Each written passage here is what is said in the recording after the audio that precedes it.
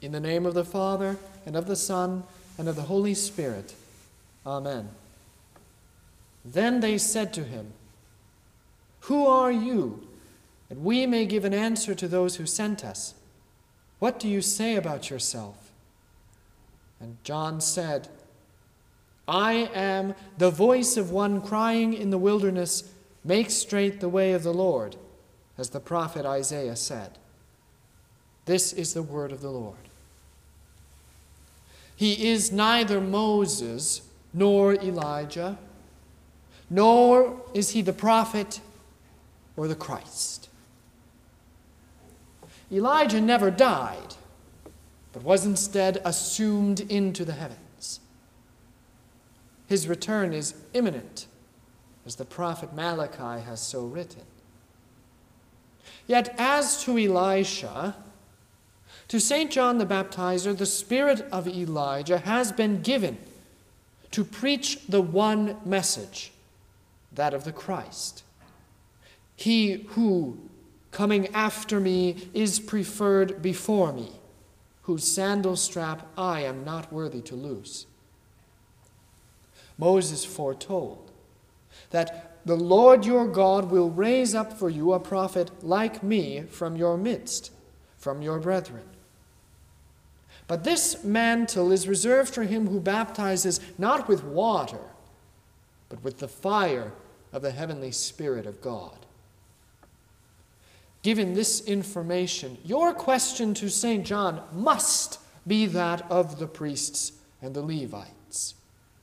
Who are you? He looks like Elijah, he talks like Elijah, but he is not Elijah. He works like Moses, he acts like Moses, but he is not Moses. Who is this man preaching in the wilderness? He is John, the son of Zechariah the priest, smitten with silence for scoffing at the Lord's might, and of his wife Elizabeth, once believed to be barren in old age, but who yet miraculously conceived. How ridiculous a question it is on the surface that these theologians ask. For the miraculous circumstances surrounding St. John's birth preclude a knowledge of his person. Yet the question is not about his name or even about his lineage. It is rather about his nature and his office. It is as if they say to him, "We know you, John. We have lived with you, we have dined with you, and we have worshipped with you. Who do you think you are now, that you preach in such manner here in the wilderness? Who do you think you are, that you abandon the rich dress of the priests and don the simple attire of the ascetic? Who do you think you are, to tell us of the will of God?" The question, "Who are you?" is certainly natural according to human reason, but faith must ask a different question of this strange prophet. Faith and even, perhaps, simple, educated curiosity must ask, "What are you?" St. John, by his own admission, cannot bear the name Elijah, nor can he bear the name Moses. And he can bear neither the title of the prophet or the Christ. Nor can John even answer with his own name, one all the gathered peoples here already know. He answers the wrong question with the correct answer. "I am the voice of one crying in the wilderness, 'Make straight the way of the Lord.'" He speaks with the authority of Moses, with the style of Elijah, and with the words of Isaiah. But he is none of these men. In fact, he is no man at all. No man of any consequence. For he is simply a voice. He leaves the comfort of Jerusalem and takes up residence in the desert because he does not matter. He wears the minimum he requires and eats only what the Lord provides for his survival because he does not matter. He abandons names and titles, ranks and status because he as a man does not matter. He is no man. He is nothing but a voice. St. John is an angelos, an angel, a messenger sent to preach a word that is not his own. He is merely the mouthpiece and herald for God to announce the fulfillment and remembrance God has enacted among his people in the sending forth of his Son. God sends St. John to make straight the way of the Lord, to prepare all hearts for his coming. He sends John to preach of him whom you do not know, that you would know him, that you would call upon him, cling to him, and recognize him at his coming.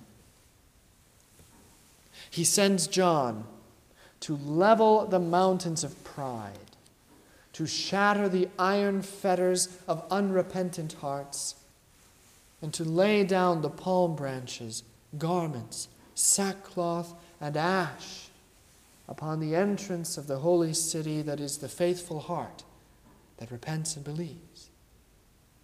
This in order that the King may enter into that heart. He preaches in the wilderness, away from all idols and sources of vanity, in order that the one who is to come may enter into the wilderness of the heart and make fruitful that barren land. The Lord will not take a crooked or a circuitous route. He will not climb the mountains of pride found in wild, unrepentant, unprepared hearts. He will not meander through the labyrinth of complicated life situations or shades of moral and ethical ambiguity. He does not come begging and pleading for men to accept or invite him. He insists upon a straight, level path of repentance. He insists upon complete preparation.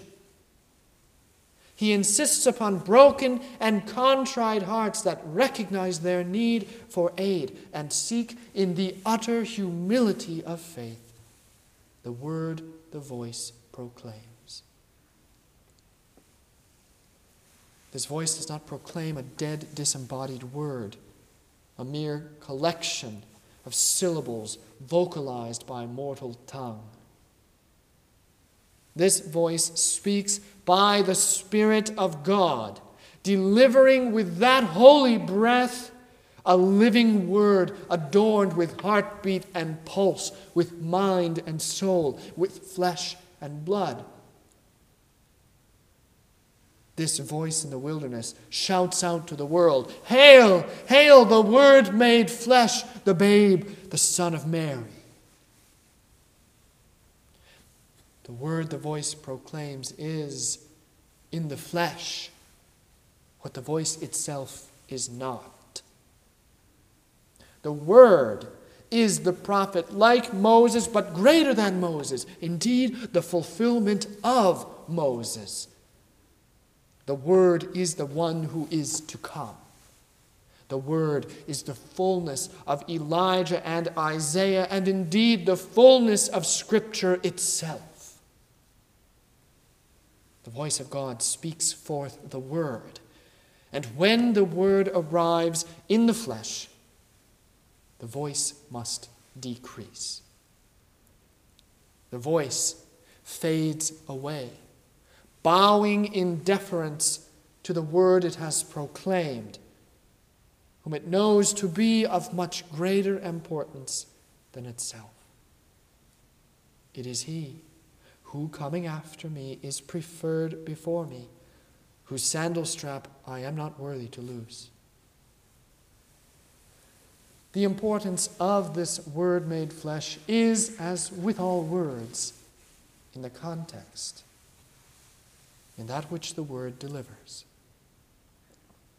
Yet, unlike any other words, which merely deliver concepts, symbols, and ideas, the word declared by the voice of God in the wilderness proclaims realities. This word comes as the sweet rain of baptism within the parched desert of the sinful heart. This word comes as the comfort of absolution in a barren land. This word comes in flesh and in blood as food from heaven to nourish those on the march through the wilderness of sin into the promised land of redemption. This word comes, most importantly of all, as the cleansing, bloody flood that purges from the landscape of man's heart all the impurities wrought by a corrupted soul and will. This word preaches life as it is killed, and it preaches victory as it is, like the phoenix of legend, reborn from the ashes of its demise. The joy of this word to you is that it will not depart from you.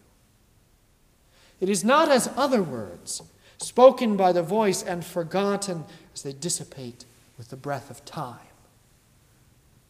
The word spoken by the voice of God is eternal in its life, which benefits you by incorporating you into this eternity in both body and soul. While it goes on to minister to all who in the future shall receive it, the Word of God in flesh, nevertheless, still remains with all the believing hearts to whom it has already been given, and to whom it is continually given. Dear Christians, I admonish you to hear the voice of God this day. Prepare your hearts by the fasting of true repentance, a fast through the lifetime, from all evil, from all sin, from all idolatry of the flesh, and from all that would seek to sever you from the eternal word delivered to you by miraculous birth and wondrous death. Hear the word. Permit that it would transform your barren desert hearts into minuscule paradises, promised lands of faith, illuminated by the word and by the voice that so delivers him to you. St. John the Baptizer may not be living among you, but the voice of God certainly is, echoing forth with that word made flesh. Await his coming with the joy of St. Paul, rejoicing in all things in the sure and certain confidence of an eternal word of grace from God that is present with you, in you, and over you in divine mercy and protection. Keep your vigil and prepare the way of the Lord within your hearts. Come, Lord Jesus. Amen.